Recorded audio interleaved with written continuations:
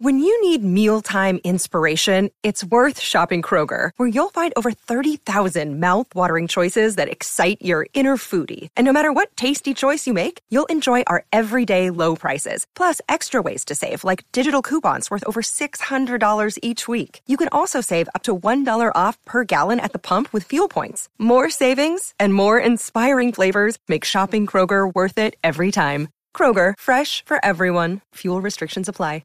Another day is here, and you're ready for it. What to wear? Check. Breakfast, lunch, and dinner? Check. Planning for what's next and how to save for it?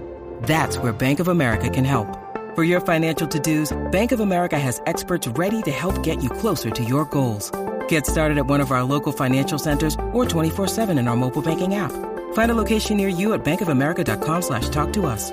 What would you like the power to do? Mobile banking requires downloading the app and is only available for select devices. Message and data rates may apply. Bank of America N.A., member FDIC.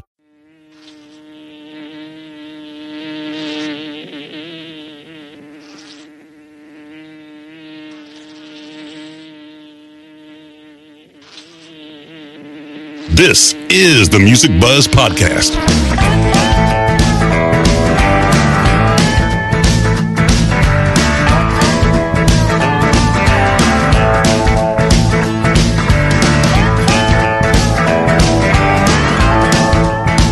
The Music Buzz Podcast features candid discussions with and about those behind the scenes in the music business, including industry veterans representing the segments of musician, design, and live. All three Music Buzz Podcast hosts have spent their careers working with the biggest names in entertainment and have been and are still a fly on the wall. Dane Clark as the drummer for John Mellencamp's band for over 20 years and various solo projects. Hugh Syme, a world-renowned graphic artist for the biggest names in music and the corporate world. Andy Wilson, an award-winning marketing and public relations executive with over 20 years of combined multi-level entertainment industry experience in the music and sports business. Now let's buzz. Welcome back to the Music Buzz Podcast. I'm one of your hosts, Andy Wilson, joined by Dane Clark. Hey, Dane, how you doing? Hi, Andy. Doing great, sir. And Hugh Syme. How's it going, Hugh? It's going well. Thank you, Andrew. Awesome. Joining us today on the Music Buzz Podcast is the legendary drummer for the Yardbirds, a band who was inducted into the Rock and Roll Hall of Fame in 1992. He was also in Renaissance and other bands. Jim McCarty. The Yardbirds currently features a lineup of innovative and legendary musicians, notably, of course, their drummer, leader, longtime singer, co-founder Jim McCarty, amongst others in the band. A great band, and we'll get into the current version of the band with Jim when we talk to him. Since the Yardbirds' birth from 1963 to 68 originally, and then its reformation in 2003, the group has been known for its incredible guitarists in some ways as well, obviously having had Eric Clapton, Jeff Beck, and Jimmy Page through the ranks over the years, plus other members of the bands that are a critical part of the band's history. Jim continues to lead this innovative British rock band that provides the crucial link between British R&B, psychedelic rock, and heavy metal, while pioneering the use of innovations like fuzz tone, feedback, and distortion. The drummer, singer, songwriter is responsible for its haunting sound. They were inducted by U2's The Edge into the Rock and Roll Hall of Fame. We're thrilled to welcome to the Music Buzz Podcast today the legendary Jim McCarty. Welcome, Jim. Thank you. Lovely to talk to you. Jim, I'm very honored to be looking face to face with you here and doing this podcast today. I'm a huge British Invasion fan, and the Yardbirds are one of the greatest bands of all time in my eyes and most of our eyes. And to start with, you were about 20 years old when the Yardbirds formed back in 1963. And your Live at the Marquee Club record came out in 64. Can you tell us about your life leading up to that, where you first started playing drums? And I don't know if you've always played guitar and sang too, but when you first started doing that, and say the first band that you played in. I started drums by playing just the snare drum in a military organization called the Boys Brigade. I don't know whether you had that in the US, but it was like a marching band, with bugles and drums and things. I did the same thing. I loved it playing those sort of snare drum things, those rolls and all those sort of what are they called, drags and all that stuff. I really enjoyed it, and then I gradually went from there to hearing early American rock and roll. You know, Buddy Holly and the Crickets and Gene Vincent, and early Elvis and all that. And we had a school band. And Paul Samuel Smith, who became the bass player eventually in the Yardbirds, he was in the school band, but he played lead guitar in those days. He played a Fender Strat, an early Fender Strat. Awesome. And we played all those songs at the local pub, for the school, and all the school guys would come down with their girlfriends and have a mad evening. And then we play in the intervals in the school dances, and everyone would go mad. And we'd play like Johnny Cash and Elvis stuff, and it was great fun. And it wasn't until a few years later that I met Paul again, and he said, "Oh, you've got to come round and hear this. This is really interesting. This music." And it was Jimmy Reed live at the Carnegie Hall.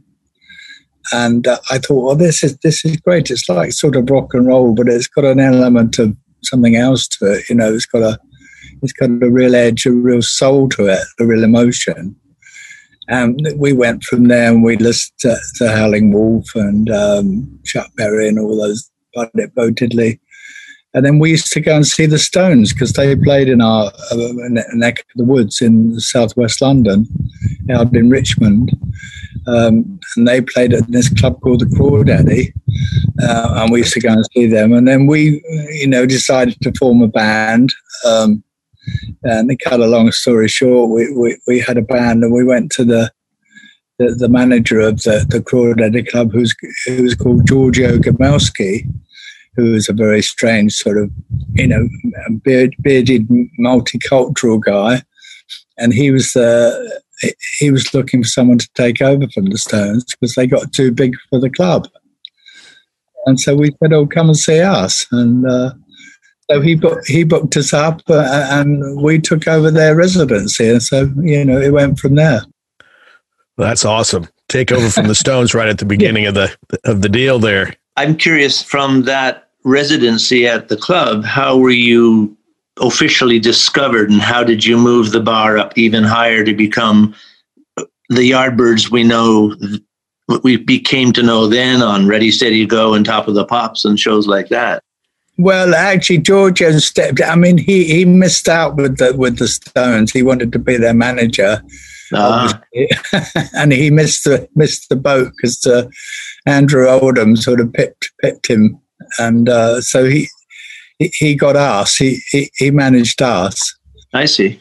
And we went from there, and he got us a record deal with EMI.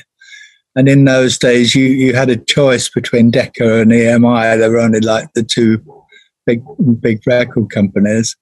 And the Stones were on Decca, so Giorgio said, "Oh, well, I'll sign you to EMI." Yeah. And we went from there. But the thing is, with the live album, we never really managed to get our sound when we went in the studio. We never had the right song until a bit later on. I always wondered why you guys chose to do that. And so that's why you chose to do a live record, which must be surely the first time a rock band ever did that was the Yardbirds, right? I mean, I can't think of any other bands that had their debut as a live performance. It's awesome. Well, we got when we played in the clubs and stuff, we got such a great atmosphere. Right. And it was so exciting. But we could never get that in a regular studio. So we decided to do the live thing. I went back through you guys' catalog the last couple of days and just had a ball doing it. And I was going through from that record, I'm a Man and Smokestack Lightning.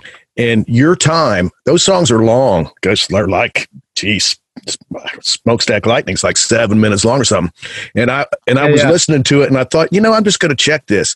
And the tempo of the song stayed perfect for 7 minutes with all the dynamics, the double times and the going real soft and going real loud. Man, I just got to commend you. What a fantastic feel you've got. I never realized that. Oh, yeah, well, it's an easy thing to do when it's on YouTube. You can just kind of go up, and it was just like astonishing how in the pocket you were. All right. Got a kick out of it, man. So cool. So, well, let me ask you this. So, Clapton was a guitar player at that point, and after that record, you guys really kind of shifted gears, kind of for the rest of the career in the 60s, I would say, with a different sound. I mean, For Your Love, I mean, that your live record was all guitars and harmonica and drums and bass, and all of a sudden, the two main instruments that you hear loudest on the track are harpsichord and bongos. So that's quite a stylistic shift. And and as you kept going, Heart Full of Soul and Shapes of Things, which is my personal favorite. Wow. Just so good with your bolero drumming. And I stole your lick on a Mellencamp record. I can't remember which song it was, but to bring back the verses. Yeah. So thank you. Gave me a great idea there. But I guess I'm just trying to, I wanted to ask you how that shift happened with going to a more pop and adventuresome and really psychedelic edged sound.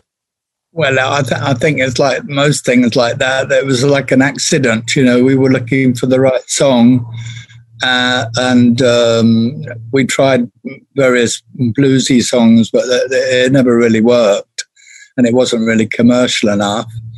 And then someone came along with that demo of For Your Love. They actually saw us playing with the Beatles. We played at one of their Christmas shows in 1964 in London, Hammersmith. And they saw us playing, and they just thought For Your Love would suit us. And we all had to listen to it, around Giorgio's apartment. And we said, that's an interesting song. It's very different and very moody, and we could do our arrangement of it. And it worked well, except for Eric, who thought it was wandering too far away, from the blues that we'd been playing. And combined with other problems he had with the band, he decided to leave. Were the bongos your idea?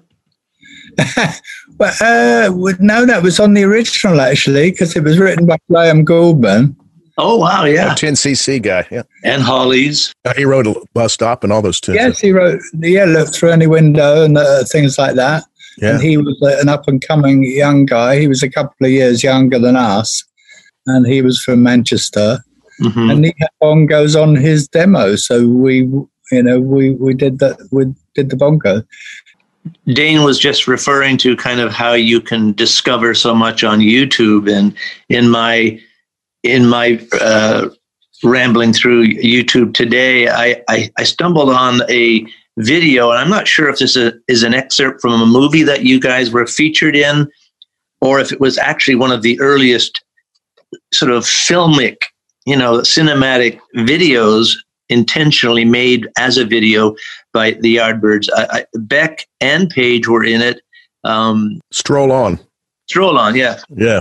But the boy comes into the warehouse, and there's a whole kind of group of, it's just kind of like a mosh up, and the amp starts to malfunction for Beck. Yes. And that's where he starts slamming his guitar. Was that all kind of built for the Yardbirds, or was that an excerpt of you guys in another production? No. That was an Antonioni. Ah. The Italian film director, and he wanted to do a film about 60s London. Ah, okay. He was fascinated with 60s London, so I think he probably wanted The Who before us, because they used to smash up their guitars on stage. I see. He sort of liked that, that sort of rebellious thing going on. As an excerpt, it felt so much like an 80s video. It just worked. It did work. It was a very odd thing, because all those people were just standing there like, zombies watching us. People didn't do that. They jumped around the whole time, And it's the whole movie's odd. Blow Up. If you've never seen it, check it out. It's really a trip. That's for sure. But I'm glad we did a film like that rather than like a silly film, you know. Yes. Right. Very strange. But it was, and also the other thing was that they did it over like 5 days. Very short, that short clip. It took 5 days. Oh, wow. We're just doing that, you know, endlessly. You just kept playing that song over and over. Endlessly. Oh, man. That's Very funny. Well, did Jeff Beck keep breaking a bunch of guitars every day, or was that just? Yeah, they gave him some to practice on. Oh, really? Oh, Wow. so okay, wow. I guess practice makes perfect. Yeah, they gave him cheap acoustics just to smash. Really. Okay, That's great. I wondered about that. The Yardbirds, to me, as a fan of rock music, have always really stuck out uniquely, because a lot of times when you think of certain bands over the years, you know, you say, oh, they're a blues-based rock band, or they're a pop rock band, or they're whatever. You guys, to me, were always interesting, or are interesting, because, you know, you have this mix of, you know, blues and then pop, and then this, you know, kind of wild, you know, experimental kind of vibe that really influenced so many bands in different ways afterwards. I mean, as I was looking through things, a lot of times when you see, like, you read about a band and you see their influence, oh, that makes sense. And you guys, it's like, you know, and we'll talk a little bit later about, you know, the project you did with that Hugh was involved with Terry and Alex from Rush. And then, you know, you've got these other influences, like, you know, I mentioned earlier, The Edge from U2 inducted you guys. You guys cover the gamut. And obviously, you know, we got Dane on the podcast here, who plays the drums with John Mellencamp. So you got all of this element of inspiration and influence that you just covered the whole gamut. And I'm hard pressed to think of too many other bands that have influenced those pockets so specifically. Was that purposeful? Is that just what happened? Or is it a combination of all your influences and the kind of music you guys liked at the time and now? Well, you know, for me, it sort of started with R&B covers, and then it developed because we wanted to make a sound our own, or we wanted to have fun ourselves without playing like 12-bar sequences. Sure. Or playing the song as it was, you know, the same. Mm-hmm. As soon as we got Jeff Beck in the band, he was very, very experimental, because he would use all sorts of sounds. With all of the R&B and the rock interests that you had, and it's not that I don't understand this, because I certainly think a lot of great musicians can play the gamut, and they have interests in melancholic and more folky music. But when I look at your last solo album and its feel, and also Annie Haslam from Renaissance and that whole band's feel, you obviously had an interest in that music to be a part of all of that. Where did that come from? Where did that fascination with English rock? I mean, I look at Pink Floyd, for example. I think the underpinning of a lot of Pink Floyd is English folk music, even though it's very, yes.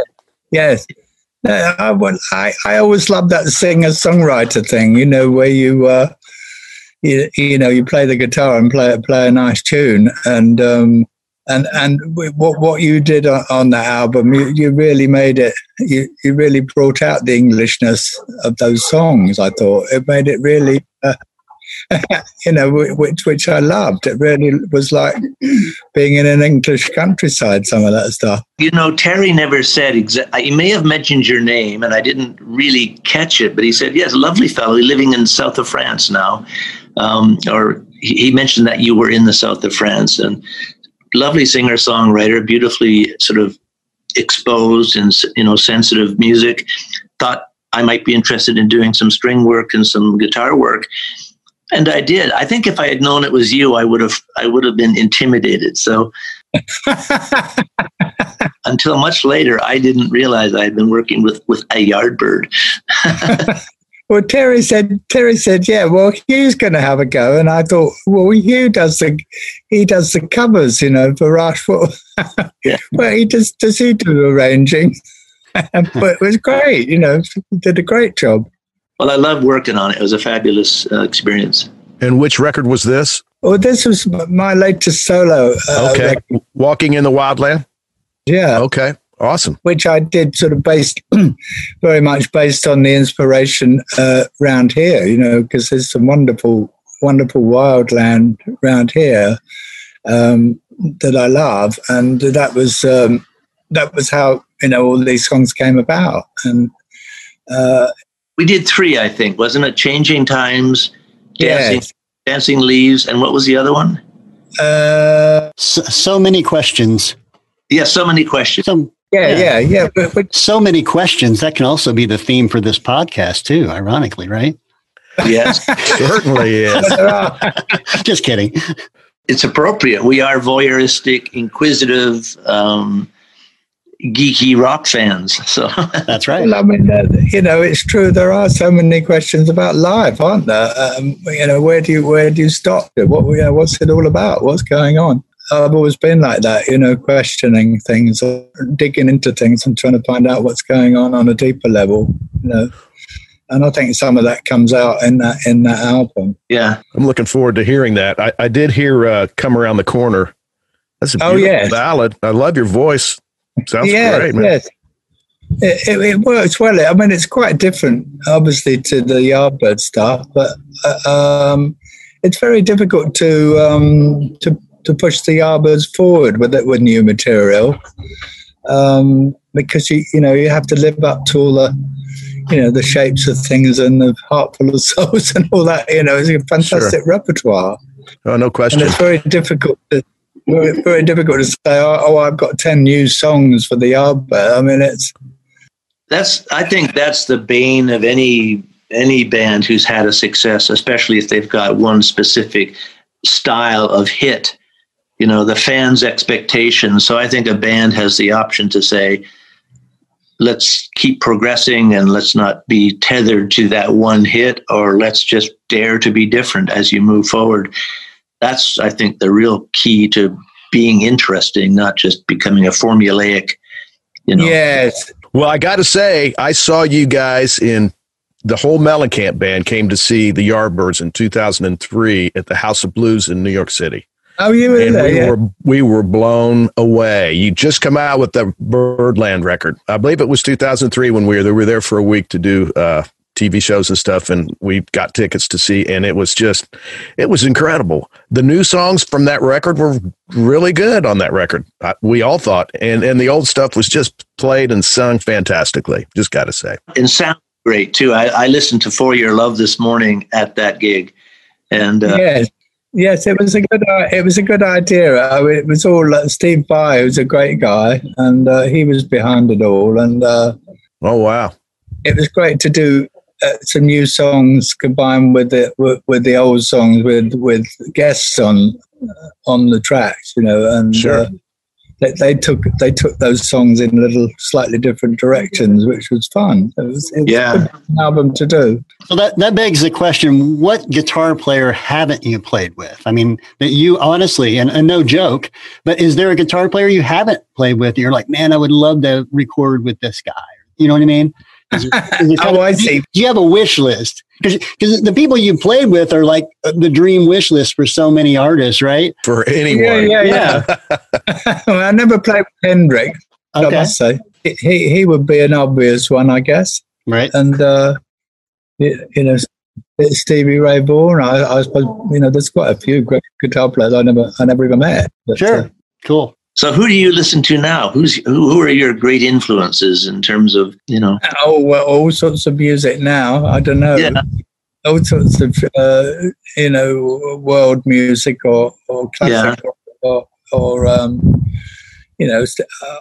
obviously the old blues and the Jimmy Smith and all that stuff. Oh yeah. But all sorts of stuff. Yeah. All sorts of folk music. And actually, I did quite like Lorena when she was. McKenna? Yeah. That doesn't surprise me, actually. No. Well, that plays to your Celtic and English roots. Yes. I enjoyed her. She's got a great voice. Oh yeah, and her band is formidable. Her band's lovely. Fantastic. But I don't think they have a bit of a hard time with her, don't they? With her? Oh yeah, I hear she's quite a handful. Yeah. bit strict with them, just disciplinarian. Yeah. Oh, if she's got a vision, Oh yeah. But she's very good. She's done really well. And so, when you play with the Renaissance, who were you with? I was with a band. We were actually on the same label as Rush and another band from Toronto called Max Webster. Speaking of great singer-songwriters, Ian Thomas was the fellow who invited me to play keyboards in his band. It became the Ian Thomas Band, but he went on to have a phenomenal band called the Boomers as well, with Rick Gratton on drums, Peter Cardinelli on bass, and Bill Dillon, very creative guitarist, worked with Robbie Robertson and Joni Mitchell and all kinds of interesting people. You would like Bill. He's pretty fabulous. Oh, great. And is that how you met Terry? How did you meet Terry? Well, I met Terry in the studio. I was coming in to discuss the 2112 album with Rush, and that was the same day he said, "Do you want to play on the album?" So I went down the hall with my Mellotron. They had a Mellotron there, and I worked up some parts for one of Geddy's more intimate folky songs called Tears. And then I played the opening, what they call the overture for 2112, their first epic full side, of the album. Yeah. Pretty indulgent stuff. But yeah, it was fun. Terry's been wonderful. He's such a wonderful, creative. Oh my God. I herald him as the producer for Rush. Yeah, I think I'll probably agree there. So what are you working on now? Are you? My wife passed away. So it's been a tricky time, but I'm trying to get something shifted now and get some songs going. So I'm open to a few ideas coming in now. So excellent. Jim, do you remember, what was your first attended concert as a fan? Or, if it's a couple of them, fine, but what were they? I went to see the Shadows because I was a big Shadows fan, and we loved all their stuff, Apache and all that stuff. And I remember going to see Joe Brown one night. He was great. He started playing sort of Chuck Berry stuff. He was a rock and roll singer, really. And then, what did I do? Go and see the Stones and people like that. Yeah. Now, did you ever play with the Beatles? We played a one-off gig in Paris one time at the Palais des Sports in 1965, and we were the supporting group. And of course, in those days, we were sharing all the backline gear. Mm-hmm. And I was playing Ringo's kit, and then we got to the end and I was thrashing away at it, and I went right through his snare drum. Oh dear. Oh no. Right on the last and how did that go? I thought, oh no, I've broken his snare drum. Oh dear, what's going to happen? They're going to do me over or something. And this is back in the days when they didn't have, spare snares and. Yes. Yeah, that's right. But I was let off the hook. The roadie, whoever he was, Mal Evans, I think his name was. Did you befriend? Now I'm sounding like a geek fan, but did you befriend the Beatles? They were quite friendly. Yeah, they were friendly. In fact, we were looking for a hit when we played with them, and we thought they might have written a song for us, but they didn't. But John Lennon gave us a demo. Well, no, not a demo. He gave us a record of a singer called Chuck Jackson, and it was a song called "The Breaking Point." It was actually written by Burt Bacharach. Oh wow, yeah. But it didn't, it was good, but it didn't quite fit. And then also Paul played us what was going to become Yesterday. Oh no! But he didn't have any lyrics. But he sung the lyrics as scrambled eggs in those days. Yeah, mm-hmm. Yeah. And so he played the song, which was came in our dressing room and said, "Have a listen," and that was a magic moment. Yeah, I was going to say, if we could all wake up from a dream with that kind of song at our fingers. I know, wouldn't it be great? Yeah. It'd be great. Yeah. Everyone's idea of heaven. Well, he wrote that in his dream, right? He told you, yeah. He heard the song in a dream, and one of those rare times when you wake up and you retain. Oh, okay. Yeah, that's the only time he ever had that happen. But what a payoff, eh? Yeah, it was quite funny actually, because he said, "Oh, we get all our songs from other people. We pinch up other people."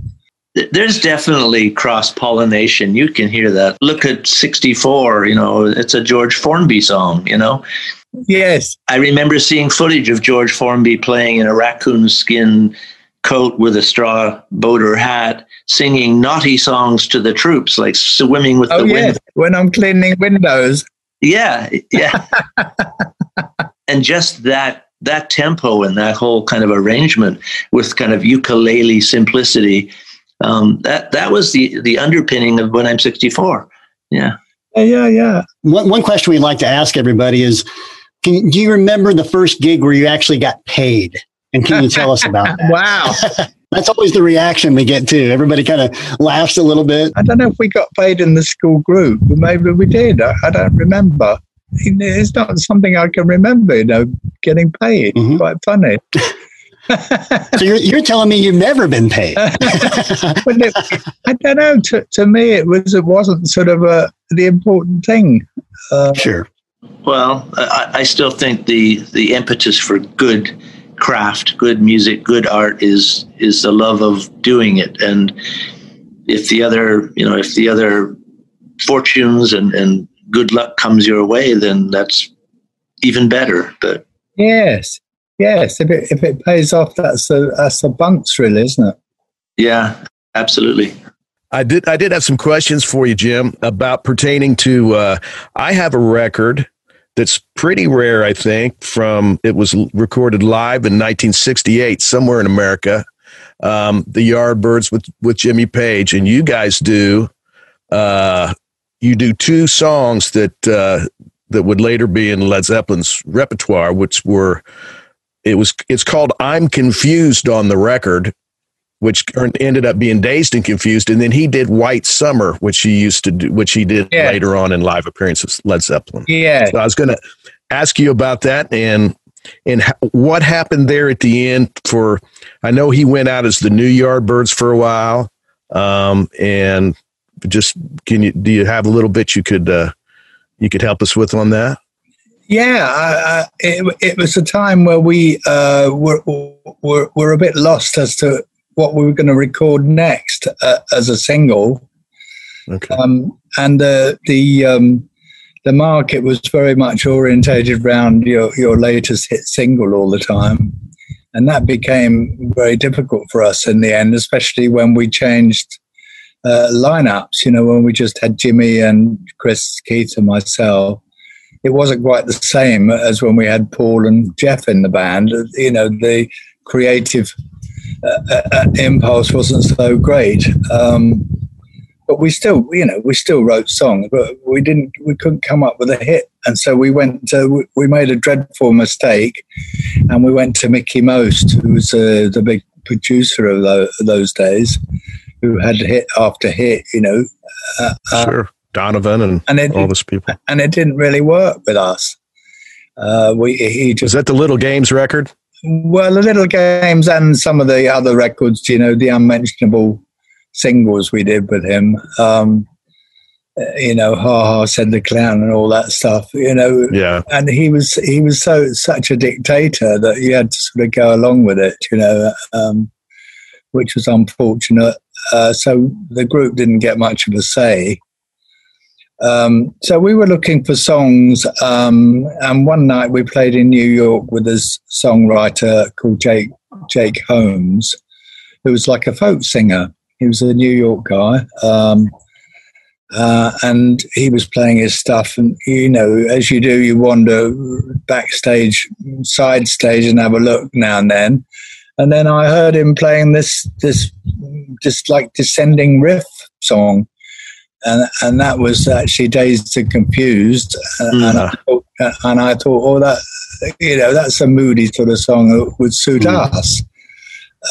So I went down and bought his record, from Bleecker Street or wherever it was, some record store in Greenwich Village, and we did our version as a more sort of rock version.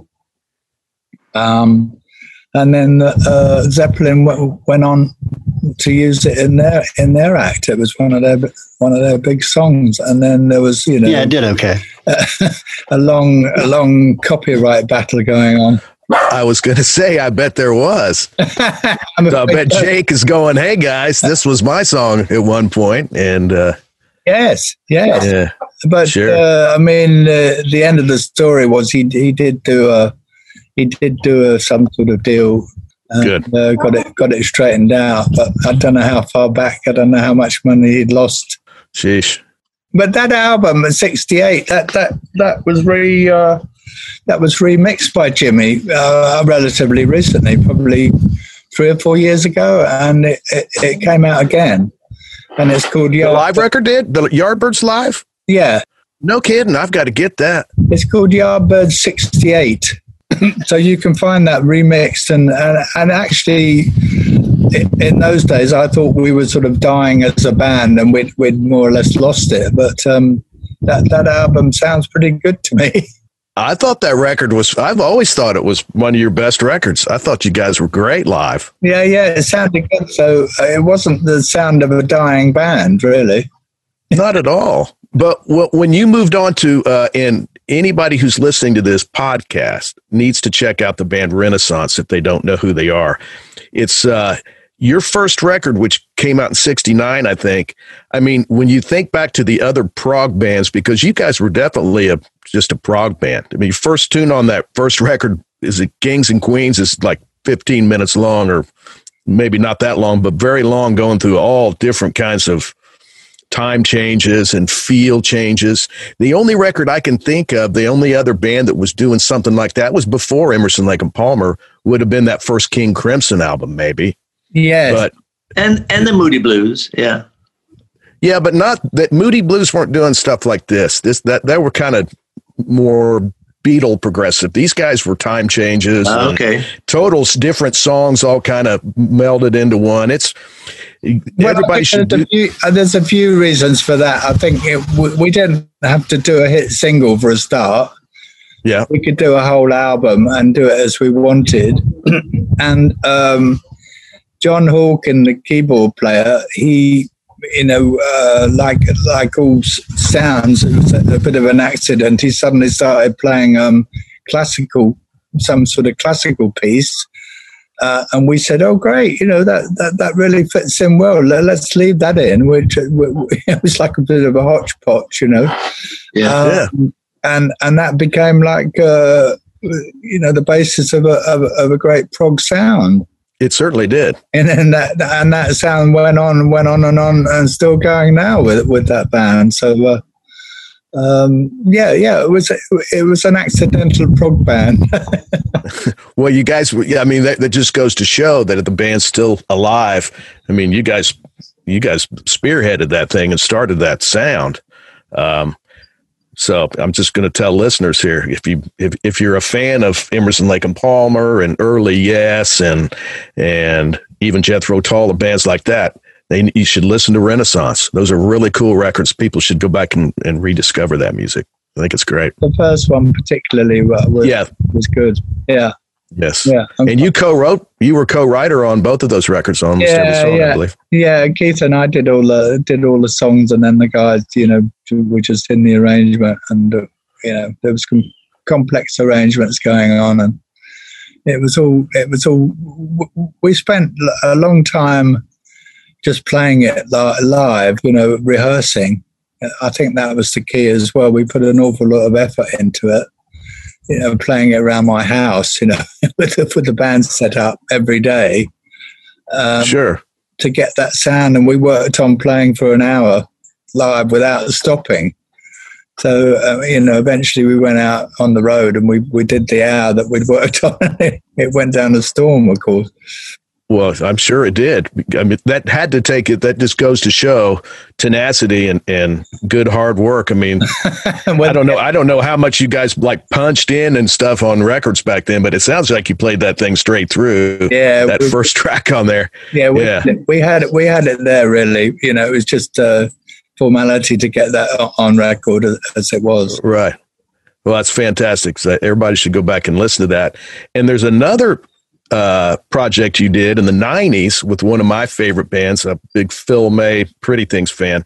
You were part of the Pretty Things Yardbirds blues band. You guys did a couple of records in the 90s. Can you talk a little bit about that? Yeah, that was fun. I was just playing in London in a sort of bluesy band. I just decided, no, I'd like to play in a blues band again. And that was the really what propelled me to restart the Yardbirds again. But some guy called George Paulus turned up from Chicago, and he was a big Pretty Things fan. And he said, to me, I want to make a blues band with Phil and a blues record with Phil and Dick from the Pretty Things, and we'd like you to play with us, and we'll do it in Chicago. So we did it. Wow. In a Chicago studio, and we had all that Chicago sort of vibe about it, and they were all good old blues covers. That was good fun. Yeah, they're cool records too. People should check that out. It's a great vibe. Yeah. And I always enjoyed playing with those guys. You know, they were great. I always liked the Pretty Things. You know, looking at the Whimsical Sculpture on Birdland album, there's a nicely selfie-facing simplicity that, you know, is a bit like the Revolver album, though I'm sure Klaus Voormann, who drew that, was delighted to have that on a Beatles album. It was very much the trippy drawing style of the time. So when I look at Roger the Engineer, that's a very, very, it's somewhere between a 5-year-old and Picasso. It's fabulous. Yeah. Or a 5-year-old Picasso. But both of those albums had a lot to do with Chris Dreyer, who was in the band. Okay. And he did that Roger the Engineer drawing on the front. That was it's actually it was based on when we were on tour one time. We saw we were in an airport, and we saw a guy in army uniform, because he'd come back from Vietnam or something, and he looked quite funny. And Chris said, I think it was like a bit of a piss take. He said, "Oh, can I take a photo of you?" Because Chris was always taking photos. Mm-hmm. Took a photo of this guy, and he was called Private Forbes. And that's sort of what that figure on the front of it is based on. This guy, this American soldier. There was this sort of, it looked like a steam-driven time machine computer. Yeah. And he worked it into a sort of almost like a mad scientist. Yeah.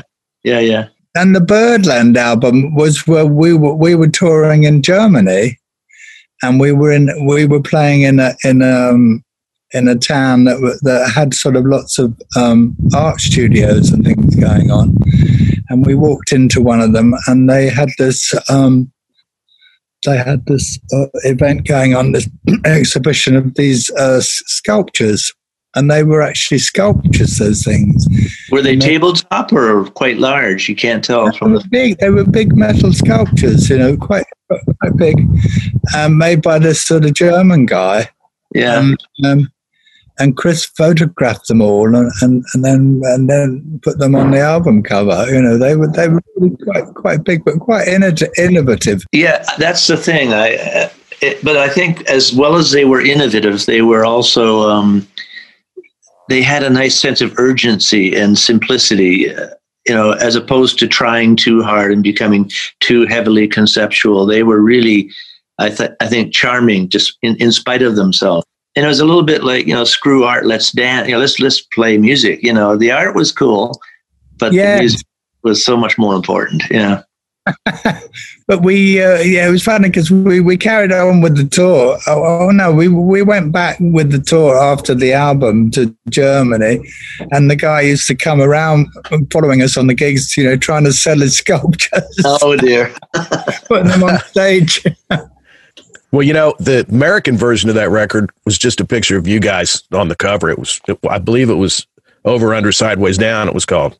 Oh, really? You know how the Birdland. No, the Birdland was a lot. No, I'm going back to the Roger the Engineer and that. Oh, sorry. Yeah. Oh, yes, exactly. Because all the American records, just like the Beatles and the Stones, they'd come out with different songs, different pictures on the cover. Yes. And I mean, I can see it in my head because I've got the record. I've got 4,000 albums, so I couldn't find my little Yardbirds section yesterday, but I believe it's just Over, Under, Sideways, Down is the same record as Roger and Roger it finally morphed into Roger the Engineer. They decided to morph it into that title because it was more, it was more apt because of the cover. When I look at the Little Games cover, sort of a psychedelic vibe, was there an intentional kind of correlation between that album and Yellow Submarine, or was that well before Submarine? I forget what year it came out, but no, I think it was based on Little Games was one of Mickey's songs, that he had from a songwriter, right? That he suggested we did. Well, he said he told us to do it. Yeah, okay, yeah. And that was probably the best of his ideas. Yeah. And then I don't know who it was, but somebody decided to make it into like a casino type cover, I see. The games and casino type of thing. Yeah, okay, yeah. It had a bit of a Peter Max feel to it, just, Yeah, I thought it was quite a good idea. Yeah, I thought it worked quite well. Probably because I was in the front. There you go. He says with no degree of modesty. Yeah. Well, having been sort of trapped in the rear of the stage, which was so, that was so typical of any band from the 60s. You. Oh, okay. The drummer's in the back, Oh, yeah. Yes. Yes. Very true. Yes, that's right. And a long way back. It was usually too far back because you couldn't really hear anything. So, Jim, I was going to ask you, who were some of your favorite drummers, other guys that were playing the same time that you were? Oh yeah. Well, Keith Moon was very good. Keith Moon and Ginger Baker. They were the best. Keith was very energetic, but he was taking the pills, all the time. That'll help you get moving. Yes, he had a secret, and I played his kit one time. Really? Yeah, we were doing. He played Premier drums. He played Premier too. He did, yeah. And we used the same kit. We were doing a TV show in Paris, and his drums were covered in sort of blood because he smacked the drum. He smacked everything so hard, and he was obviously taking medication. He couldn't really, he wasn't feeling any pain. But he was smashing those cymbals and that, there was a lot of blood on his drum. Wow. That's giving your all for the performance, I'd say. Yeah, that makes sense when other heavy players like Townsend, apparently his fretboard and his guitars would get pretty bloody. Yeah. I imagine that, especially with their act, smashing them up. Well, it's lovely to see you. Yes, and you. And I didn't realize you were going to be on, Hugh. I thought we were just going to talk about you. We talk about him all the time. Yeah. I was very excited to see you and talk to you today because yes, we have history. Yeah, likewise. Yeah, very nice. Yes, that was nice. I didn't expect you to be on, so it's very nice. Nice surprise. Yeah. And I'm pretty sure I told you that the little cover band I played in when I was 13 in Sunderland, England, once I discovered that there was no shame in owning a set of Premier drums, we did For Your Love and Heart Full of Soul. Great. Yeah. Well done. Yeah. I don't know how well done it was, but yeah. Yes. Jim, it was a pleasure talking to you, sir. And you. Thank you. Thank you for that. Absolutely. Thank you. And take it easy. Okay, we're going to end this episode with a song from Jim McCarty from one of his solo albums, that album called Walking in the Wild Land, which was produced by Terry Brown and also features our co-host, Hugh Syme. The tune is called Changing Times. So enjoy this tune, and we'll catch you next time. Standing here on the bridge to changing times. Sometime soon I will cross to changing times.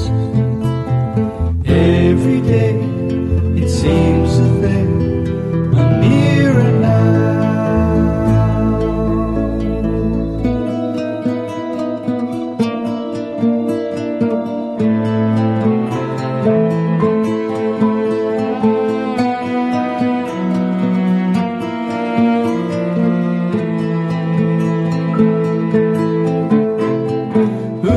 Stop the moving wheel of changing times. It's good to see, it's good to feel the changing times. Wondering how, wondering where, I'm wondering why.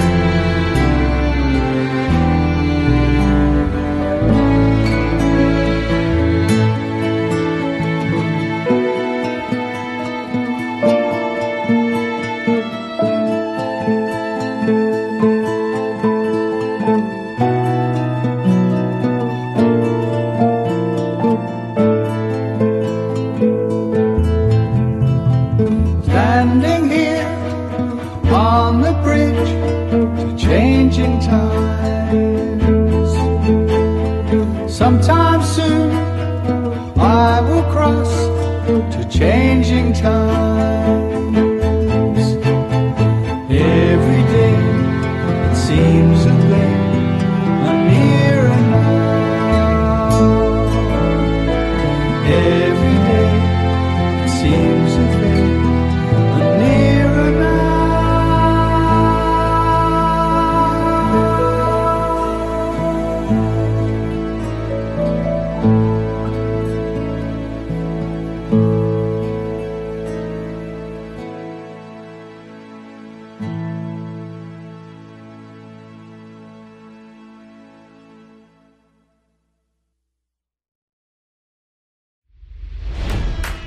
It's NFL draft season, and that means it's time to start thinking about fantasy football.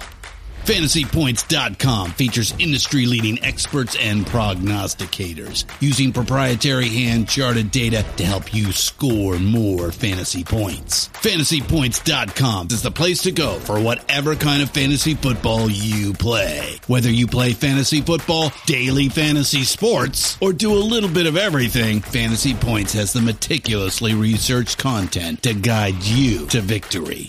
And why wait for the fall? Fantasy Points also covers the new spring football league, the UFL. Join the guru, John Hansen, Scott Barrett, Joe Dolan, and other massive names in the fantasy football universe with an exclusive offer. Use code Pantheon for 15% off any Fantasy Points package, including the all-in package, with access to every article, tool, and data nugget that Fantasy Points has to offer. That's FantasyPoints.com and code Pantheon for 15% off at Fantasy Points. FantasyPoints.com, code Pantheon. Score more fantasy points.